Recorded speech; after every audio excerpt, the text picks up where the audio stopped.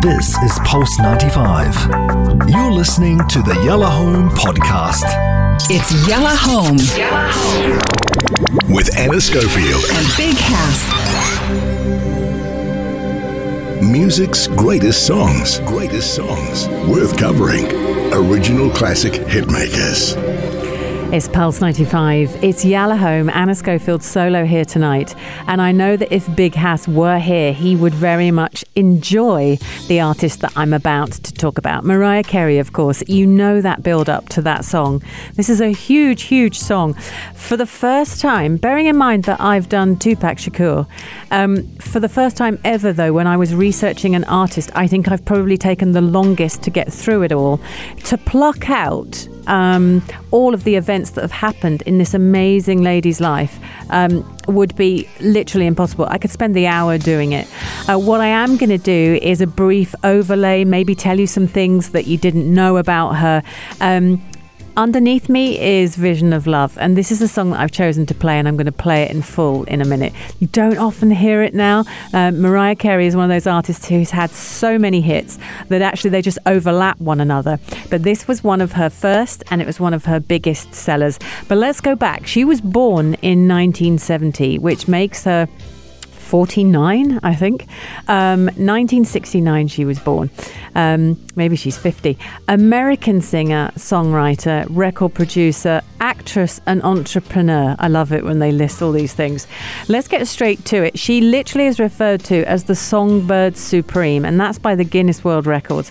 She is noted for her 5-octave vocal range. Normally I wouldn't go into the technicalities of someone's kind of artistry, their singing and things like that.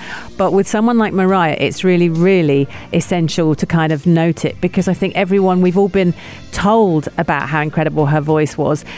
She has a signature use of what they call the whistle register, and that is what it says. I mean, basically she can go so high only dogs can hear, you know. Sometimes on her tracks she's just like in the clouds, and that is incredibly rare. And she also has a very clever songwriting prowess. So she rose to fame in 1990. She signed to Columbia Records, and she released her debut album. 11 consecutive weeks in the Billboard 200. That's where she stood. Or stood. And soon after, she became the only artist ever to have their first 5 singles reach number 1 in America on the Billboard Hot 100. Literally one after the other. Vision of Love was the first, and it went all the way up to Emotions. She then married, as you do when you're this incredibly talented, the head of Sony Music. His name is Tommy Mottola. And this was a huge collaboration because with the talent that she had, and obviously the enormous man that he was incredibly, she was able to follow it up with amazing albums like Music Box and Daydream, and looked songs like Hero, Without You, All I Want For, Is You, Fantasy, Always Be My Baby, One Sweet Day. These are songs I kind of grew up with. I mean, this woman has founded my early years, but her stats are absolutely amazing. She left that particular label and then went to Columbia in 2000 and signed a $100 million recording contract with Virgin Records. And this is where it went all a bit Pete Tong, because she also split up with her then husband. And when that happened, and when she went to Virgin, something went wrong. There was a very highly publicized physical and emotional breakdown. And with that, she kind of went off a little bit. She very much, when she talks in interviews, she talks about the fact that she didn't feel she was surrounded by people who knew her. She felt that Virgin were using her as a commodity. She took a different direction, but she was doing a lot of interviews. She was sleeping 2 hours a night.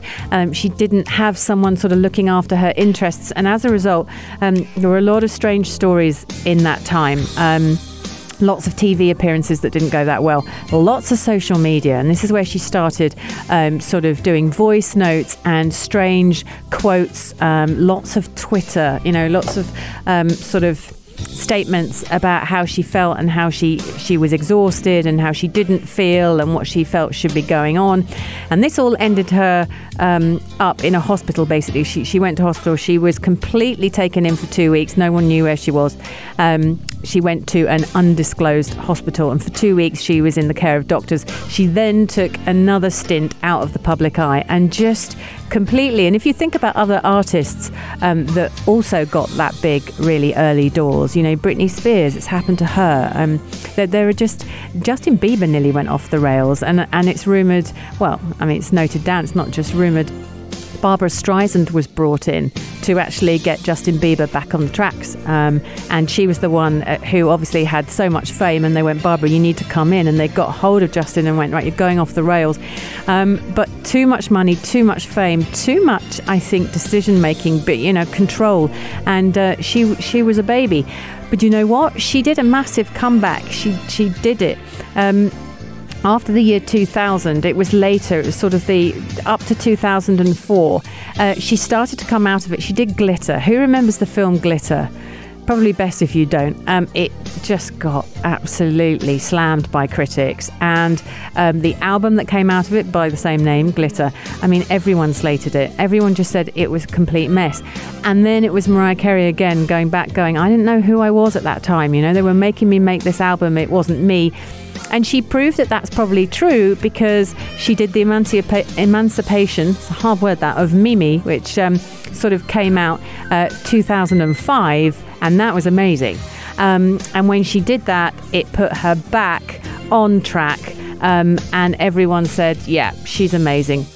She collaborated with lots and lots of people. She used even Kanye West, amazingly, and she used different producers, and she went in a completely different direction, and it was good for her. And then she went through the next few years actually being good. She had some amazing things. I want to tell you the track that has made her the biggest and the most money is All I Want for Christmas Is You, which is quite funny, because if you think about the other tracks that she's done, it's just so random that it's that song that actually made her the star she is. She's had 16 top 10 albums. This woman, 16 top 10 albums. And once she moved into R&B and hip hop albums, you know, everyone loved it. Everyone thought she was doing really, really well.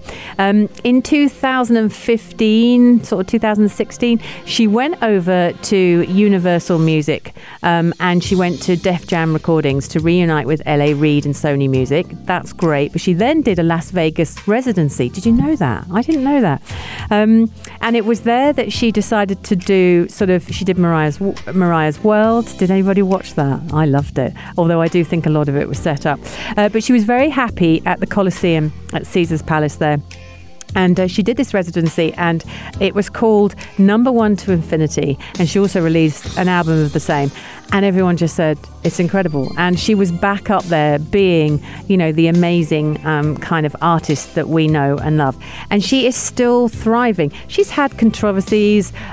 She apparently did a New Year's Eve concert in Libya for Gaddafi, something that she regrets a lot, something that is talked about a lot. She said, I feel horrible and I feel embarrassed. And since then has been very proactive in organisations, making sure that she donates her time, her money, countless hours of personal service to charities, helping and sort of supporting human rights. And that's something that she carries very dear. It came up a lot in lots of the research I found was her going, look, I really need to give back. And, you know, sometimes you make strange decisions.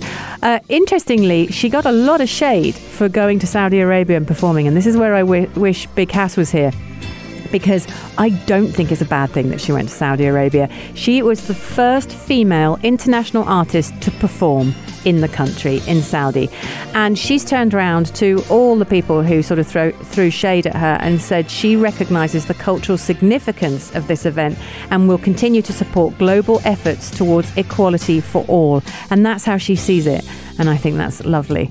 I could go on and on. We could go into her personal life. You know, she's had several husbands. It sounds like she had a really hard childhood. She came from New York, She has Irish in her blood, and she has a whole Irish family. I didn't realise that. But she lost that set of grandparents when she was about 8 or 9. And she said they were her maternal element. And when she lost them, that really hurt her. And it hurt everything that she kind of stood for. And it affected her a lot as a child. So there it is. But let's now look at the song that is kind of playing underneath me as I speak. Vision of Love. This is her debut single. It was written by her and a guy called Ben Margiles. Vision of Love, released as her lead single. It's the self-titled debut album. So 1990 we're going back to. And it was under Columbia Records. It literally was one of the biggest songs. She launched with that kind of spark that only the greats do. She just crashed through, and I'm going to play it in full. Here it is, Vision of Love, Mariah Carey on Pulse 95.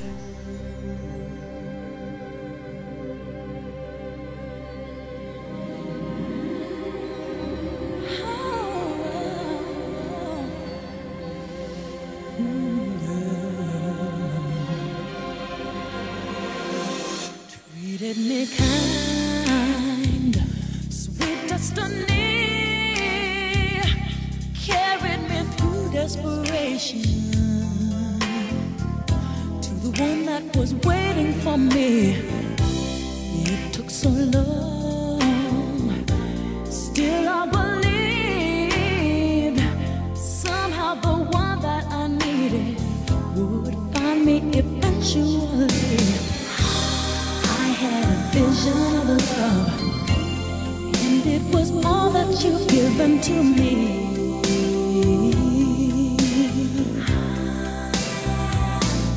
Right through the nights, felt so alone, suffered from alienation,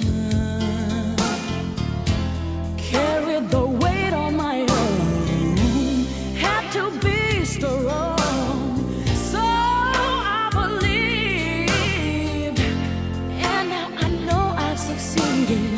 In finding a place I conceived, I had a vision of love, and it was all that you've given to me. I had a vision of love, and it was all that you've given me. I realized a dream, and that vision was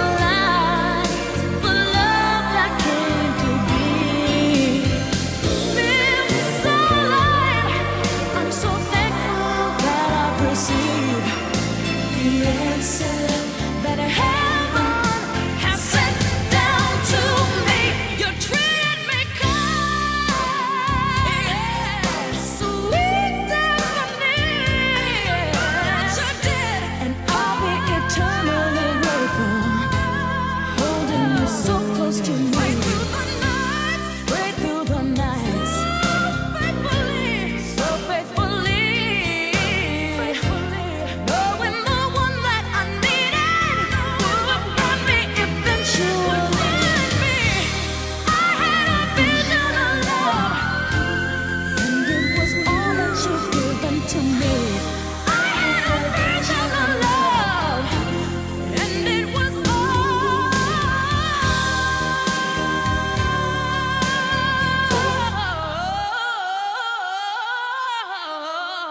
You turned out to be.